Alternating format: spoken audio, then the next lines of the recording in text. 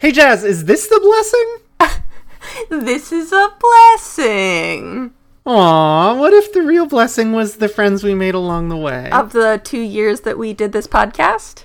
Oh, yeah, definitely that, right. I was just making a friends along the way, but yes, you are right. That is exactly, I love that. Lilith, what's something cool or queer or Jewish you did this week? So 2 things. The less serious one is that I was listening to the podcast Emoji Drome, and they got to the questions section, and they were like, this one comes in from Palm Laker on Twitter. And I was like, wait, who stole my Twitter handle? And then I realized that they were reading a question that I had written several weeks ago. Oh my goodness. What was your question? And also, tell us a little bit more about how this is a queer or Jewish thing. Emoji Drome is a psychosexual journey into the little pictures on our phones, in which every episode they talk about an emoji, or when there's another big group of Unicode prototypes, they'll talk about 20 emoji at once. But yeah, every episode they talk about an emoji and the way that it's displayed on all the different platforms. And this particular episode was the screaming face emoji, where it's kind of blue up top and has hollowed out eyes and 2 hands on either side of the screaming face. And this made me think of the movie Scream. Spoilers for Scream for the next 5 seconds. The villain is played by Matthew Lillard. And so I asked, which of these emoji is played by Matthew Lillard? And instead of really addressing the Scream thing, though Ryan picked up on it, they talked about Scooby-Doo lore because Matthew Lillard also played Shaggy in the live-action Scooby-Doos. Well... Which is great. I feel blessed. Couldn't have gone better, frankly. So Emoji Drome is queer because Ryan is a gay furry or something, and Sylvia is a trans woman. I got into this podcast through Friends at the Table, but it is a totally different vibe. It's a nice thing to put on in the background while I'm doing other stuff. And occasionally I'll hear some really cursed things being said about emoji. It's great.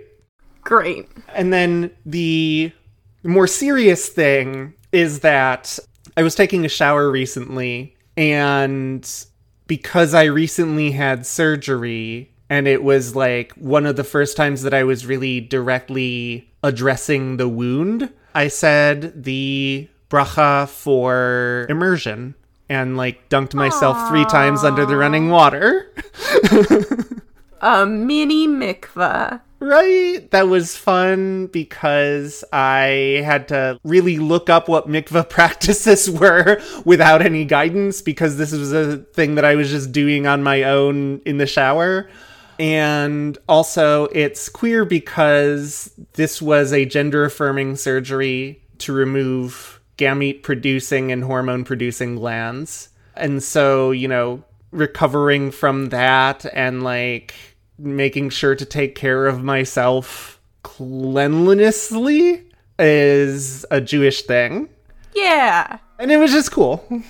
That's very sweet. Yeah, so I wanted to, in our last official episode, the last one that's part of a regular cycle, just bring something that's particularly Jewish and feels like a good hope for the future kind of thing. Yeah. I'm figuring out what my body is like in 4th puberty, I guess? What? I really think you're still in 2nd puberty. I mean, okay. It's puberty 3.0, 1.0, thrice upon a puberty. Sure.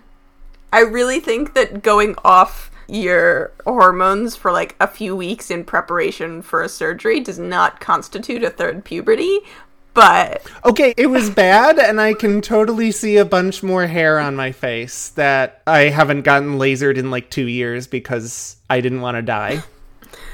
Okay, alright. Anyway, Jazz, what's something cool and queer or Jewish that's happened to you recently? Well, I got to go to an indie printing press locally with a bunch of classmates to cap off the end of my first week of rabbinical school.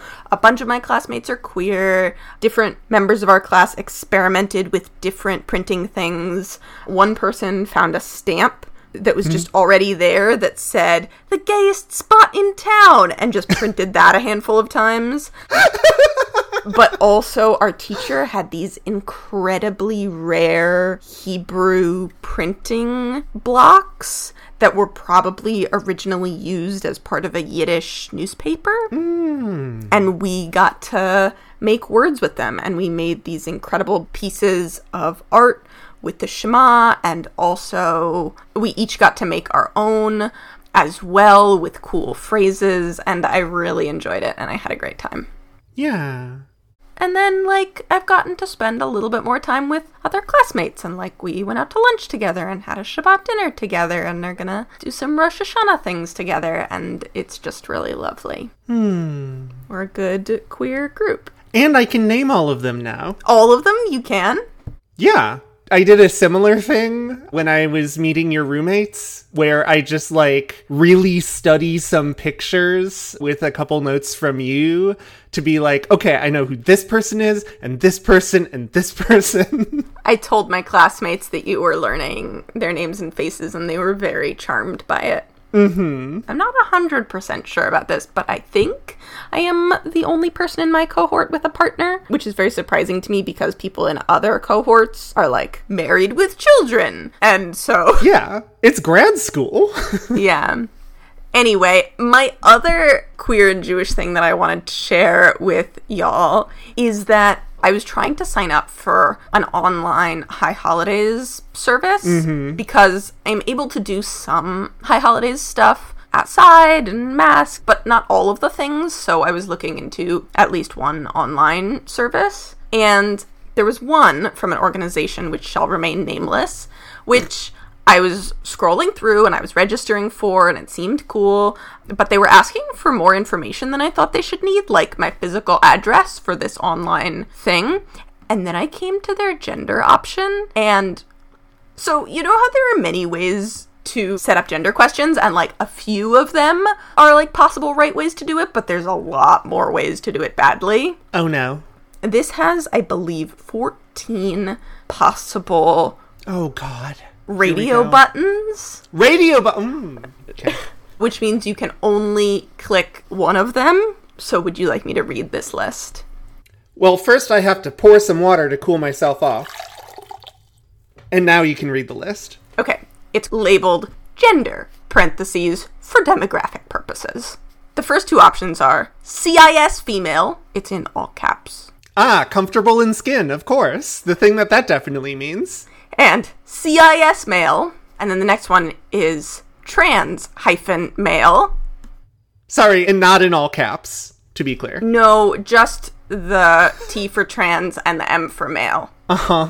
Unless otherwise specified, every single word or every single thing after a hyphen is capitalized. Okay. So we have trans-female, trans-gender-non-conforming, gender non-binary, intersex-male identifying, intersex-female identifying, prefer not to say at this time, unsure/figuring it out, gender fluid, prefer not to answer, and other. So,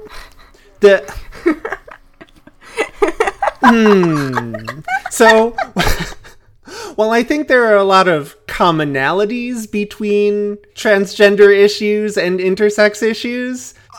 That doesn't extend to intersex being a trans identity. What the hell?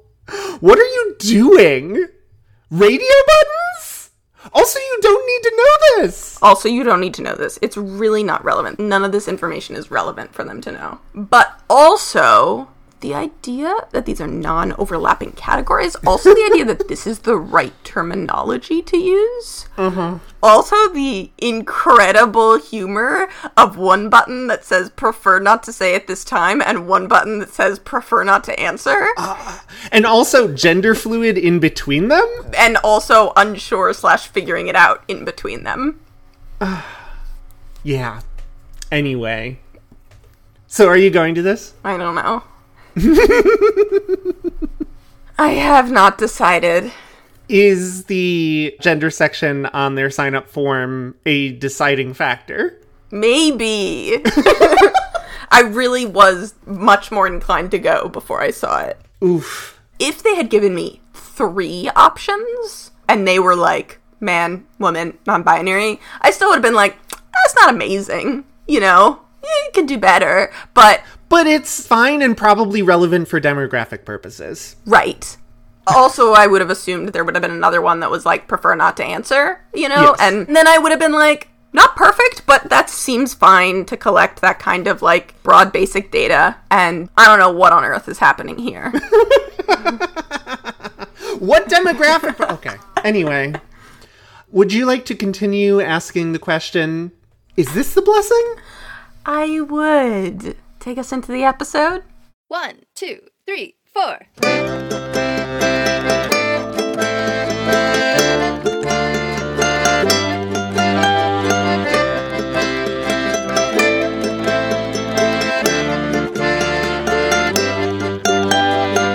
Jeder eine grote hungrig Haus.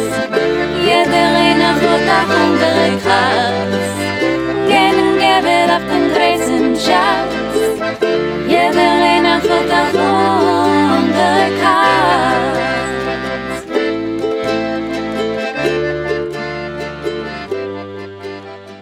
Welcome to Kosher Queers, a podcast with at least 2 Jews and generally more than 3 opinions. Each week we've brought you queer takes on Torah. They're Jazz. And she's Lulav. And we're here to joke about Judaism and talk Tanakh together. Today, our Chavruta is learning the Haftarah of Vezot HaBracha. Oh, okay. They're answering the question for me. Okay. Which is Yechezkel 38:18 to 39:16.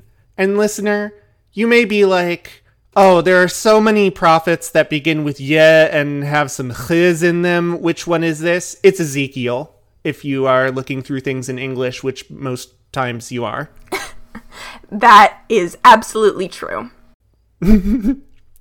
So, Jazz, can you tell us, is this the blessing? Well, it sure is a blessing. Can you give me 75 seconds to summarize this final parsha? Sure thing. That seems reasonable. 1 minute, 15 seconds, and go. Moses says a long deathbed poem about the future of each of the 12 tribes, which the text calls a blessing, but it is definitely not an equal blessing. He says it to the whole community, so I picture him propped up on a hospital bed, but also at a podium. First, there's some stuff about how God appeared to people with lightning and was awesome, so people followed, and then Moses talks about himself in the third person. Reuben's whole blessing is, may you survive even though there'll never be many of you, and Judah's is like, help him out and get home even though he's constantly being self-destructive.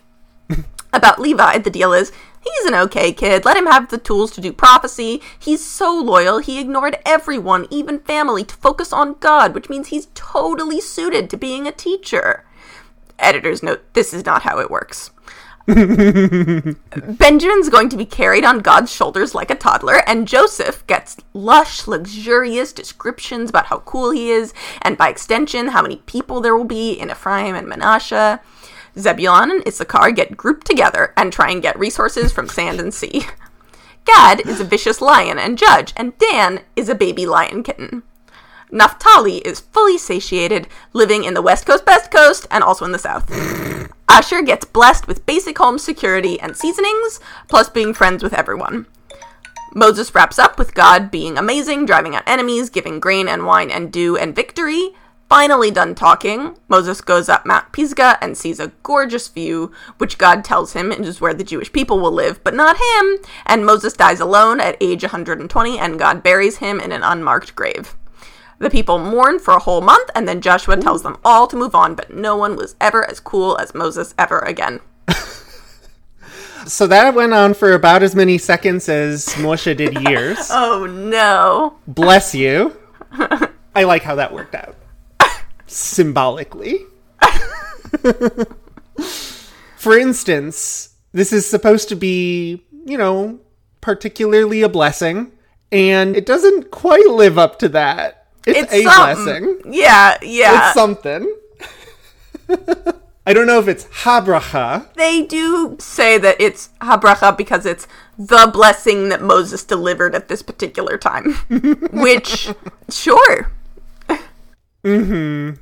Yeah, so how does that connect to the Haftarah that we have for today? I mean, I think there's stuff in the Haftarah as well about, this is what the future is going to be like for the people of Yisrael. And here's how we will have victory from God and what will happen ultimately in the span of Jewish history. Yeah, that's fair. Okay, loving that. So I reckon I should give a little bit of context because it's been a while since we had anybody but Yeshayahu. Yeah, tell us about Ezekiel, who we have not heard from in a minute. This is famously the smarmy goth kid. Oh, yeah. Yechezkel does a lot of performance art, some of which is very obvious, and I think we can maybe conceive of this chapter in that context. It's not necessarily prophesying a specific thing that's going to happen. It is constructing a play that is a metaphor for the future of Judaism and of people generally. Does that seem fair? Can you spin me another couple of sentences on that one? What do you mean it's constructing a play? Well, Gog is not a specific person, I don't think. Right, yes. I've been looking into this, and I'm not really coming up with much other than that Gog equals mountain. And the prophetic prince of Rosh, Meshech, and Tubal, and Magog. Which, thanks, yes, I know what I'm reading. This is where the concepts of Gog and Magog come from, as far as we know. It's not they existed previously. Ezekiel just made them up, and then other people occasionally continued to run with it, but honestly not very often because we just don't really talk about the end of days all that much. So if you imagine a different America where there was the big Red Scares, but there wasn't the specific Wisconsin Senator Joseph McCarthy, it's like Arthur Miller coming up on stage with a baseball bat that has McCarthyism written on it and hitting you all over the heads with it. What? Which is to say, like many of Yechezkel's bits, it is very heavy-handed. Yes. But also artful. I don't know. I liked being in the Crucible. It was fun. Okay. Sorry, in the first episode where we talked about Yechezkel, brought up some Theater Kid Past stuff and compared him to Arthur Miller. It makes sense that you would maybe not remember that because it's been almost a year. Yes. So, do you mind if I walk us through it? Please do. So, Yechezkel up to this point has been setting up, there's going to be this Gog from Magog who musters all of the armies against you, all of the people who have ever hated you and wanted to destroy you, and it's going to be a really big one. Literally everybody's going to be there. And when Gog sets foot on the soil of Yisrael, God's going to get angry, and there's going to be a terrible earthquake. And the fish and birds and beasts and creepy crawlies and humans are all going to quake. Mountains, which may here be related to Gog, shall be overthrown. Cliffs shall topple. And then, interesting thing here, I will then summon the sword against him throughout my mountains, and every man's sword shall be turned against his brother. That seems not ideal. No, not ideal. Mostly for the invading army is what I'm getting, but also potentially for the ones being invaded. The text seemed a little ambiguous on that to me, but... Right? And I think the thing with empires, and especially like North Atlantic Treaty Organizations and such, is that the bigger and more inertial they get, the harder they fall and the more creaky they are and like ineffective. Are you positing Gog and Magog, as I suppose the land and Gog as the person, as one of those empires, or being symbolic of those empires? Yeah, I think so, because the idea here is that everybody's being brought together to go crush Yisrael. Mm-hmm. And I'm trying to think of, like, entities that do that stuff for, you know, such spurious and self-serving, ridiculous reasons, and basically I got NATO. Okay. Why? What do you mean? I feel like I'm missing a connection here. I mean, the United States just got out of a 2 decades long war in Afghanistan. Totally. And is basically back to square zero, except for the slaughter of millions of people. So, like, and we got the whole world to join us on that one. Sure. So I think it's a similar thing here, where, like, the individual people who make up this coalition of greedy major powers all have their self-serving desires, and they end up crumbling apart. Every man's sword is turned against his brother. He's punished with pestilence and with bloodshed and rain, hailstones, and sulfurous... Okay, maybe not the... Well, anyway. Yeah, like, his hordes and the many peoples with him just kind of fall apart. So, Immortal here, I think it's Yechezkel, is being told to prophesy against Gog and say, hey, Gog, Hashem is going to deal with you, and you're going to be turned around and driven on, which is like maybe drawn out by guerrilla tactics. Your bow will be stricken from your left hand, and I will loosen the arrows from your right hand. So basically, like, no matter the weapons you have, you'll be disarmed, and you shall fall on the mountains, and I will give you as food to carrion birds of every sort and to the beasts of the field, which Yechezkel is a goth kid. Sure. Right? Yeah. Are you having different readings on this sort of stuff? Were other things coming up for you? You know, one of the things that I was puzzling through is the significance of this earthquake in particular. I don't believe that, like, this part of the world is generally very prone to earthquakes. But I grew up in a place that was designed for earthquakes. Oh, yeah. Because there were more earthquakes. And so one of the things I was thinking about is the ways in which, like, earthquakes are terrible, absolutely, you know, when they're bad. But how harmful an earthquake is mostly not directly proportionate to how high on the Richter scale an earthquake is, right? But to how much the infrastructure is built for earthquakes. Yeah, that makes sense. So, like, in recent years, Haiti has been really hurt by earthquakes in a way that California has not been. Even though Haiti has not gotten significantly worse earthquakes, it just is a place that has been much more historically devastated by colonialism and has fewer resources. And, you know, where I grew up, I remember learning about, like, when they build skyscrapers in California, like, they build them with counterweights at the top of them so that when an earthquake hits, something swings in the opposite direction.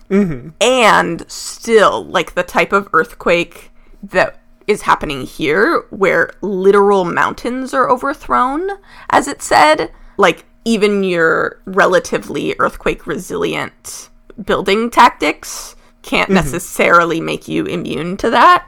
So I'm thinking about, as we live in a world of climate apocalypse also. Yeah. And as this is really explicitly a thing describing the end of days, Jews don't tend to think about the end of days all that much. Like, it's not our focus, and we don't talk about Gog and Magog all that much. But, you know, like, we live in a world of climate apocalypse that people are talking about more explicitly. So to me, it feels like both a reminder that, like, we can build for disaster, and, like, building for disaster really does change the human cost of disaster.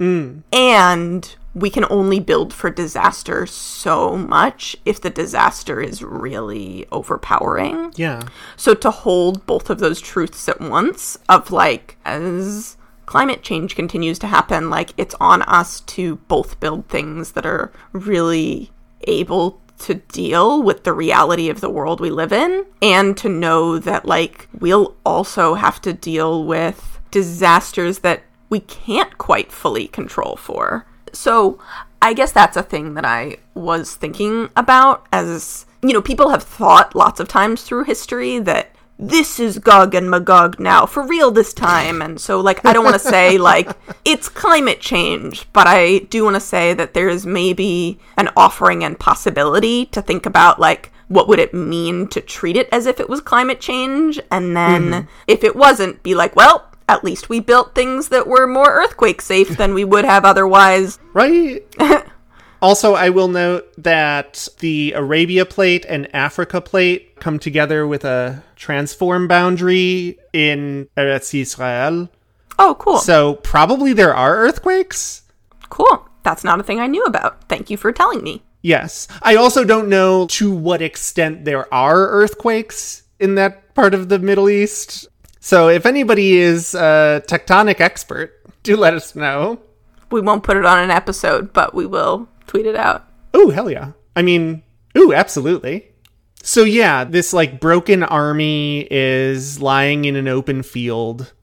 There's a fire against Magog and against those who dwell secure in the coastlands.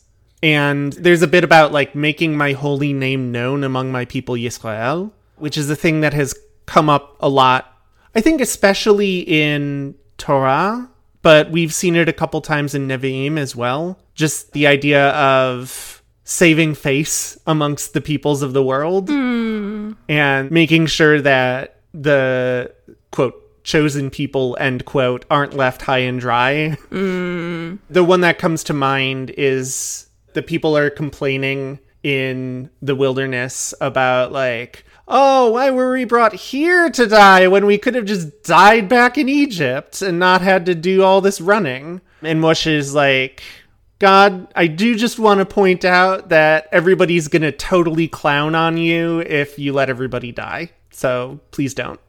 That is to say, Yechezkel 39:7 is very much in a long Jewish tradition. And then the inhabitants of the cities of Yisrael will go out and make fires and feed them with the weapons. That is, the weapons carried by the, like, ridiculously huge coalition army. And so, shields and bucklers, bows and arrows, clubs and spears, they shall use them as fuel for 7 years. Which is so long. So long, yes. Which really, like, puts into context the ecological devastation wrought by military preparedness.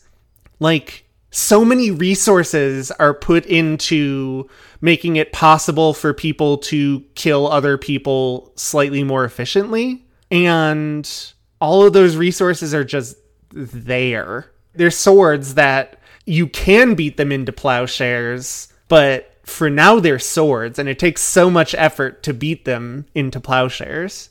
Yeah, and it took so much effort to make them into swords in the first place. Effort that could have been put into making plowshares. It's one of those things about, like, actually, rather than, like, being like, I recycled it, it's fine. What if you just consumed fewer things in the first place? Which I say mostly to mean as, like, large scale, not to be like individual people. It is your fault.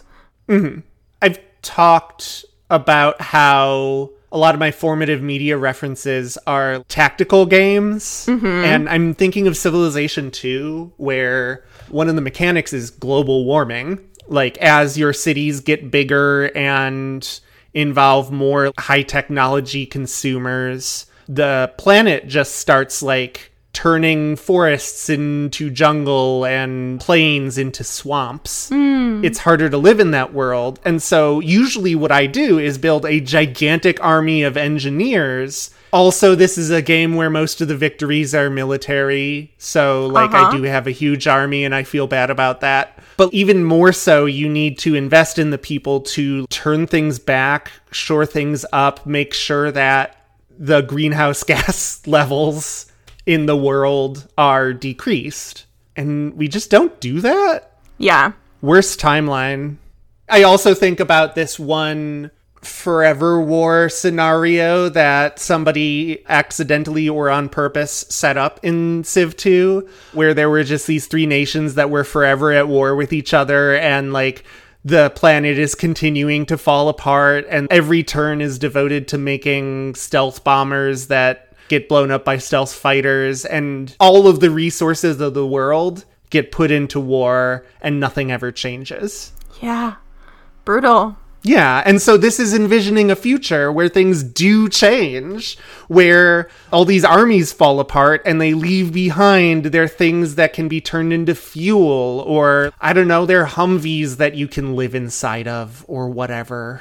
And, like, instead of gathering firewood in the fields or cutting any in the forests, you use the weapons as fuel for your fires. You recycle the things that were wasted in the first place. Right. It's almost a, hey, take that money that you're sending every year constantly to the military and to ICE and to the police, and just put it into useful things for your communities instead of things that hurt your communities, and maybe good things would happen. Yeah. So on that day, Hashem will assign to Gog a burial site there in Yisrael. And all of these people who came and tried to conquer and died, they're just going to be buried in a valley of, like, dead soldiers. And it says, it shall block the path of travelers, which is interesting. I don't know if that's a specific thing about the Valley of the Travelers, or if it's like people won't be able to come here without remembering there were great battles fought here, but it wasn't the battles that were great, it was the extent of the devastation that was great. I'm thinking about like designing nuclear storage facilities for thousands of years in the future. Just like, this is not a place of honor. And you should know that and not want to go exploring here. Do you think that's a fair reading and reference and stuff? Or yeah, I was double checking this, and it's Rashi who says it'll stop because there will be corpses, and so people who see them will have to stop and bury them, and also because they'll smell it. And I think that goes along well with what you were saying in terms of, like, if a place has been a battlefield really recently, you gotta honor that. It's like, you know, even just in small things, like when I was in New York, the first time I went to Stonewall, I stumbled upon it really accidentally, and I just kind of looked up and I was like, that's a place with a lot of rainbows. And only after realized where I was. And I just like the idea that we mark the places where things have happened that are key to understanding the recent past, and that affects the progress of anybody who goes through that area. Yeah. Love that. So everybody's going to spend 7 months burying all the dead people in order to cleanse the land. You know, you've already got all your firewood taken care of. Presumably there were huge supply trains in order to feed all these people, so you probably got food taken care of. And you're just going to spend 7 months working to make sure that, you know, this isn't a devastated wasteland, that everybody is put to rest, where we don't have to touch dead bodies just walking around, where, you know, people can walk through fields without mines going off. Yeah, good and important. Yeah. And in fact, there shall be men appointed to serve permanently, to traverse the land and bury any invaders who remain above ground in order to cleanse it. So, like, even after everybody has, you know, gone through that path of travelers and buried all of the soldiers, Like, still, you'll have to send people out to make sure that none of these corpses remain above ground. Everything is put where it should be. We diffuse all of the ordnance that is, someday going to blow someone up. What do you make of the instructions that area will be called the Valley of Gog's Multitude? There was something really smart that I had to say, but... Oh, here we go. The last line here is, there shall also be a city named Multitude, and thus the land shall be cleansed. Uh-huh. And that city is Hamonah, and the Valley of Gog's Multitude is Ge Hamon Gog. Okay. What does that signify to you? So there's a sense where, like, Gog's Multitude is this horrifying horde of people who come together for all their selfish reasons just to dunk on some folks. And we're reclaiming that. We're saying there's going to be a city named Multitude, a city called Abundance, Wealth, Crowd, just like a lot. And so it's changing this thing of horror into this thing of a future. And we know that there's precedent for something that a lot is a sign of honor, right? Because we had it even in the Parsha, V'zot HaBracha, that Ephraim and Manasseh will have many people, and that's a sign that they're especially valued. Yeah, I think I would like to posit that there can be a city named Multitude, and it can be surrounded by the graves of soldiers who died fighting each other and from being sick and overheated in a foreign land. Uh-huh. And those two things can be, in the minds of the people, unrelated. There can be the idea that, oh, there were all of these armies that died when they tried to do a conquering. We should remember that. But also the city's name can be Multitude, and it becomes more the name of the city than the name of the graves. Are you suggesting, in essence, that all of these people died, and they were like, well, that's terrible, and then they named their city Pluralism? Wow. How dare you? I mean... Okay, when you think of New York City, do you think of the County York in England? Not usually. No, it's completely unrelated. New York has become its own thing. And similarly, you can have a city named Multitude after, like, this big tumult of a grave. And eventually it becomes a different meaning of Hamon, abundance, wealth, or great number. Eventually it becomes the city itself. Okay. All right. And I think we can do both of those. Remember that there is nuclear waste buried here, but also build a future that doesn't rely on the same wastefulness of the past. I'm still hearing that we named our city Pluralism, but that's okay. Fine. Fine. You know what? We named our city Pluralism. And, in 100 years, people are going to forget that pluralism meant facile inclusion that makes people feel tokenized. And instead, it means a place where everybody lives together and honors each other. Boom. Wow. Some strong opinions here in our concluding episode. Okay. So, I think we should do 2 segments from here on out, right? I believe so.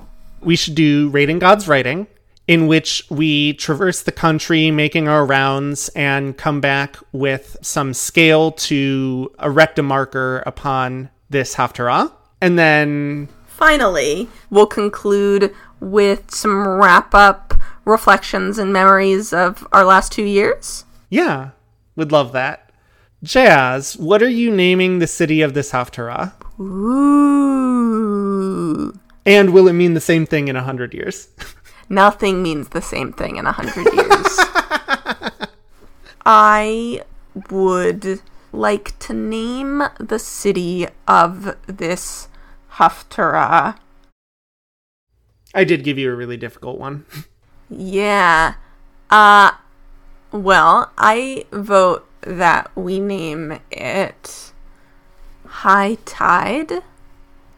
Okay. Because it is about being overwhelmed by waves, but not so much that you can't get through it, but also that in some respects things come in cycles, and in some respects there are also things you can't really feasibly fight. Okay. Love. Yes. In this Haftarah, the House of Israel spends 7 months of burying in order to cleanse the land. And for this Haftarah, what does this land cleanse, and how long does it take to cleanse it? I think it cleanses preventable disease by making sure that there's a distribution network for food and shelter, and just shutting everything down for like 2 months, like actually, so that you can get rid of all the things that we've just been living with for years. Whether that's, a novel coronavirus or influenza or measles, just all of the preventable things. Like, you need to gather up all of those shields and bucklers, bows and arrows, clubs and spears, and use them as fuel, because we have enough to make sure that everybody lives an okay life, and we don't have enough to keep going as we are. And I like how this Parsha has kind of a radical vision of, when something big happens, you stop and you deal with it. Life still does go on, but you do need to take 7 years to just burn all of the military equipment. You need to take 7 months to just look for all of the people who have died. Right. And to make sure that they're known about, I guess. Yeah. So yeah, preventable disease is the thing that the nation is burying. Good. So it's been 2 years. It's been 2 years since we started this show. This is the 101st episode that we've made, which is wild to me. It's the 100th in our regular cycle that wasn't a pilot. Hey, our pilot stands up. I mean, yeah, you're right. It is our 100th weekly episode. Yeah. Which is just wild. Yeah. Can't believe that we've done this for 2 years. Jazz, when you think about Torah, what's like one big thing that stands out to you that you've like taken away from us reading through it? One of the things I took away from it, which I think is so simple, but also is really super true for me, is that we really don't read most of it. But in particular, we really don't read most of the Tanakh. Like, the communities I grew up in didn't teach me most of it. The communities I've been in as an adult mostly don't. Yeah. And it is possible, definitely, there are some Jewish communities which do, but I've never been in them. Yeah. And like, we read selections from Nevi'im. We did not read the entirety of prophets. And we didn't read anything from Ketuvim. All of the writings, like Shir HaShirim and Job, and like a lot of things that people kind of vaguely know about, but haven't actually, like, for the most part, dug deep into. Right.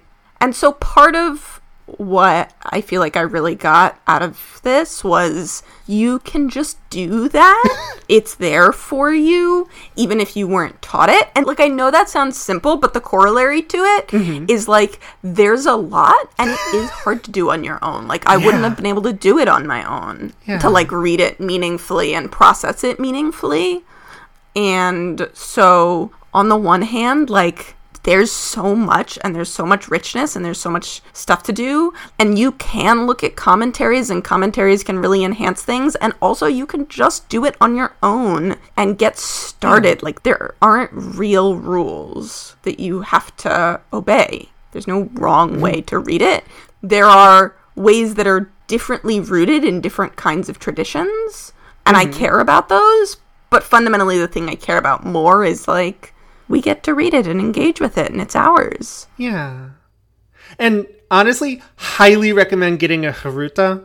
Like, I form very strong opinions and then hold on to them until somebody gives me an argument that I like better, and then those are my strong opinions. And if I didn't have Jazz being like, well, here's the Hasidic context, and like, here's a subversive way that we can read it that isn't Peshat, but it's actually really interesting. And I never would have that if I were just reading this on my own. If I just tried to plod through all of Tanakh alone. Also, it's more fun, and your engagement with Judaism, however you choose to do it, should be fun and also meaningful. Like, there's lots of different ways to engage with Judaism, but I hope that people can do so in a way that is, like, meaningful to them. Like, I hope that would be a takeaway for people who aren't us, that, like, you have a lot of options, and a lot of them are good ones. Yeah. Lulav, what's something that you learned or gained via the process of making this podcast? So, before having read Torah, and especially like growing up in a Christian normative culture, I thought it was kind of funny that Perchik got a socialist reading from a story and was teaching that.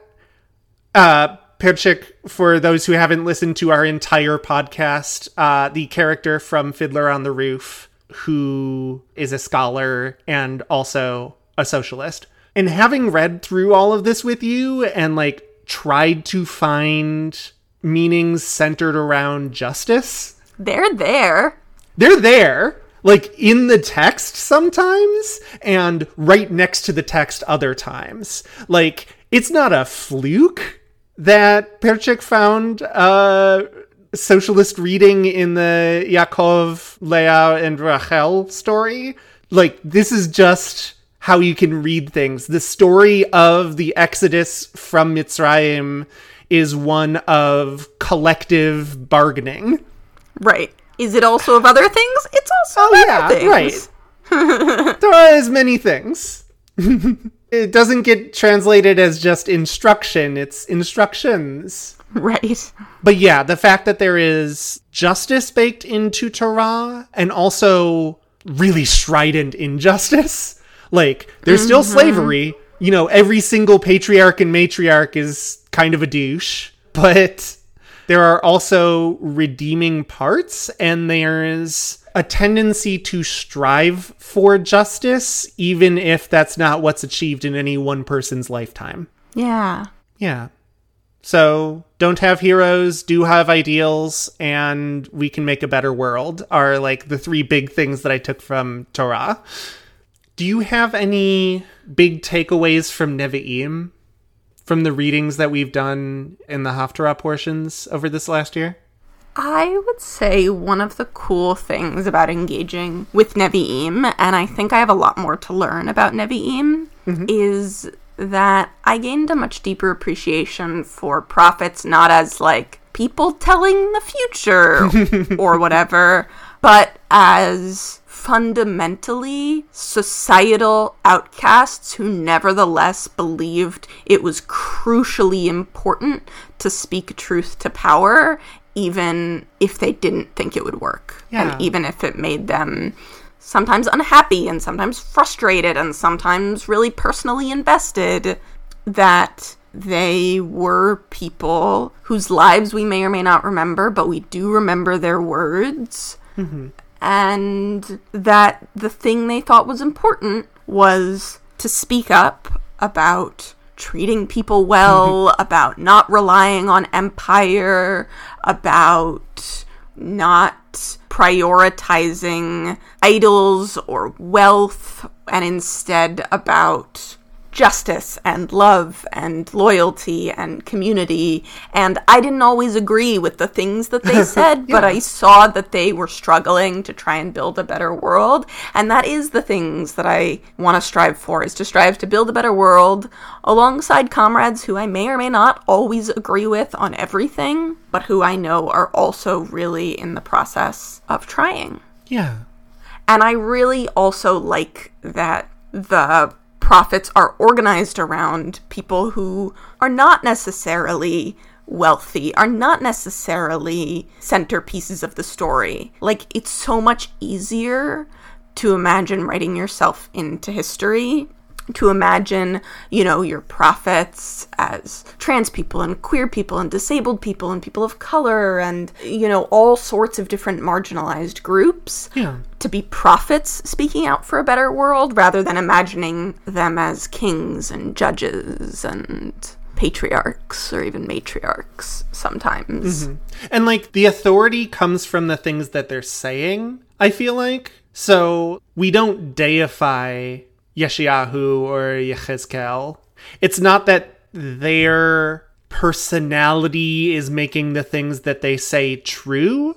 It's that they are saying true things, and you can judge that as listeners. Yeah. And part of what makes a prophet a real prophet is that the things that they say are true. Not in terms of on the fourth day, this literally came to pass, but in the there should be justice. Yeah. Lulav, are there any other takeaways that you had from Nevi'im that you'd like to lift up? Yeah, I am donning my David Byrne cosplay, which is a gigantic suit, and I'm really sweating, and just saying, same as it ever was, same as it ever was. Because what I've seen from Nevi'im is that in generation after generation, there were these people saying, hey, we messed up, we can do better, let's do better. And in generation after generation, people keep messing up. But we sure do. You've got to take the admonitions of that, but also not give in to despair, to take consolation and engage in teshuvah and really try this time, Try for the heart of it. It's not that we're not sacrificing correctly, or it's not that we're not treating our slaves right, I guess. It's that we shouldn't have slaves. It's that when we sacrifice, it should be because we mean it and not just because it's the done thing. We got to try for a better world. So that's what I got from Nevi'im. That's lovely. Thank you. Jazz, can you take us to the close? Yeah. Thanks for listening to Kosher Queers. I'm not going to ask you to support us on Patreon at the moment because I think we're done for the foreseeable future, but if you liked what you heard, you can still give us a tip on our Ko-fi, which is at ko-fi.com/kosherqueers. That's not just going to pad out our wallets. We have annual domain renewal fees, monthly hosting fees for the audio. Really, if you give us tips, you will make sure that Kosher Queers continues to be accessible for years to come. Absolutely. Thank you for adding that. Also, we're now finished, and I hope that we're a resource for you. So please do continue to spread the word about Kosher Queers. Tell your friends, tell your people at shul, tell your Jewish listserv and Discord server and your rabbi, anybody you think would be interested. Use us as a flirtation technique, frankly. Oh, please. We did? So... Anyway, you can also find out more information about our podcast, including bios for our team and links to our social media at kosherqueers.gay. And as always, our artwork is by the talented Lior Gross. Our music is courtesy of the fabulous band Brivola, whose work you can find on Bandcamp. Go buy their albums, they're great. Our sound production this week is done by our excellent audio editor, Ezra Faust. Could not have done it without you, Ezra. Thank you for getting us through 2 years of a podcast. And thanks also to Jazz Twersky and JJ Jensen, who make sure that every episode gets transcribed. You can find JJ at Pants Possum on Twitter, and you can find the link to the transcripts that JJ writes and Jazz proofreads in our episode descriptions at kosherqueers.gay, which will continue to be up for you even if we don't make new episodes. Yeah, that's the plan. I'm Jazz Twersky, and I will probably be back eventually at Word Nerd Knitter on Twitter occasionally, so if you'd like to find me there. I recorded this audio on the traditional lands of the Massachusetts people. I'm Lula Varno, and you can send me questions that won't be read on air at Palmliker on Twitter. I'm also at SpaceTruck6 for my personal account, but it's a personal account, you know? And I recorded this audio on the traditional lands of the Wapekute Dakota, who are doing a lot of activity against Line 3. Stop Line 3. Yeah. Have a lovely queer Jewish day. Have a lovely queer Jewish day.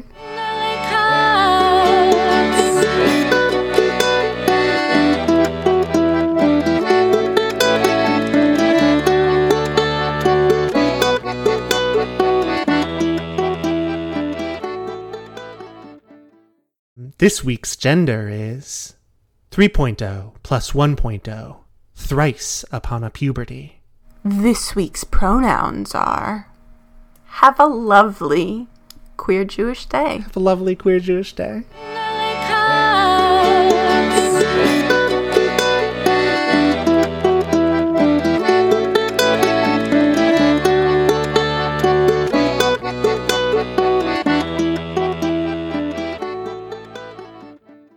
This week's gender is 3.0 plus 1.0, thrice upon a puberty.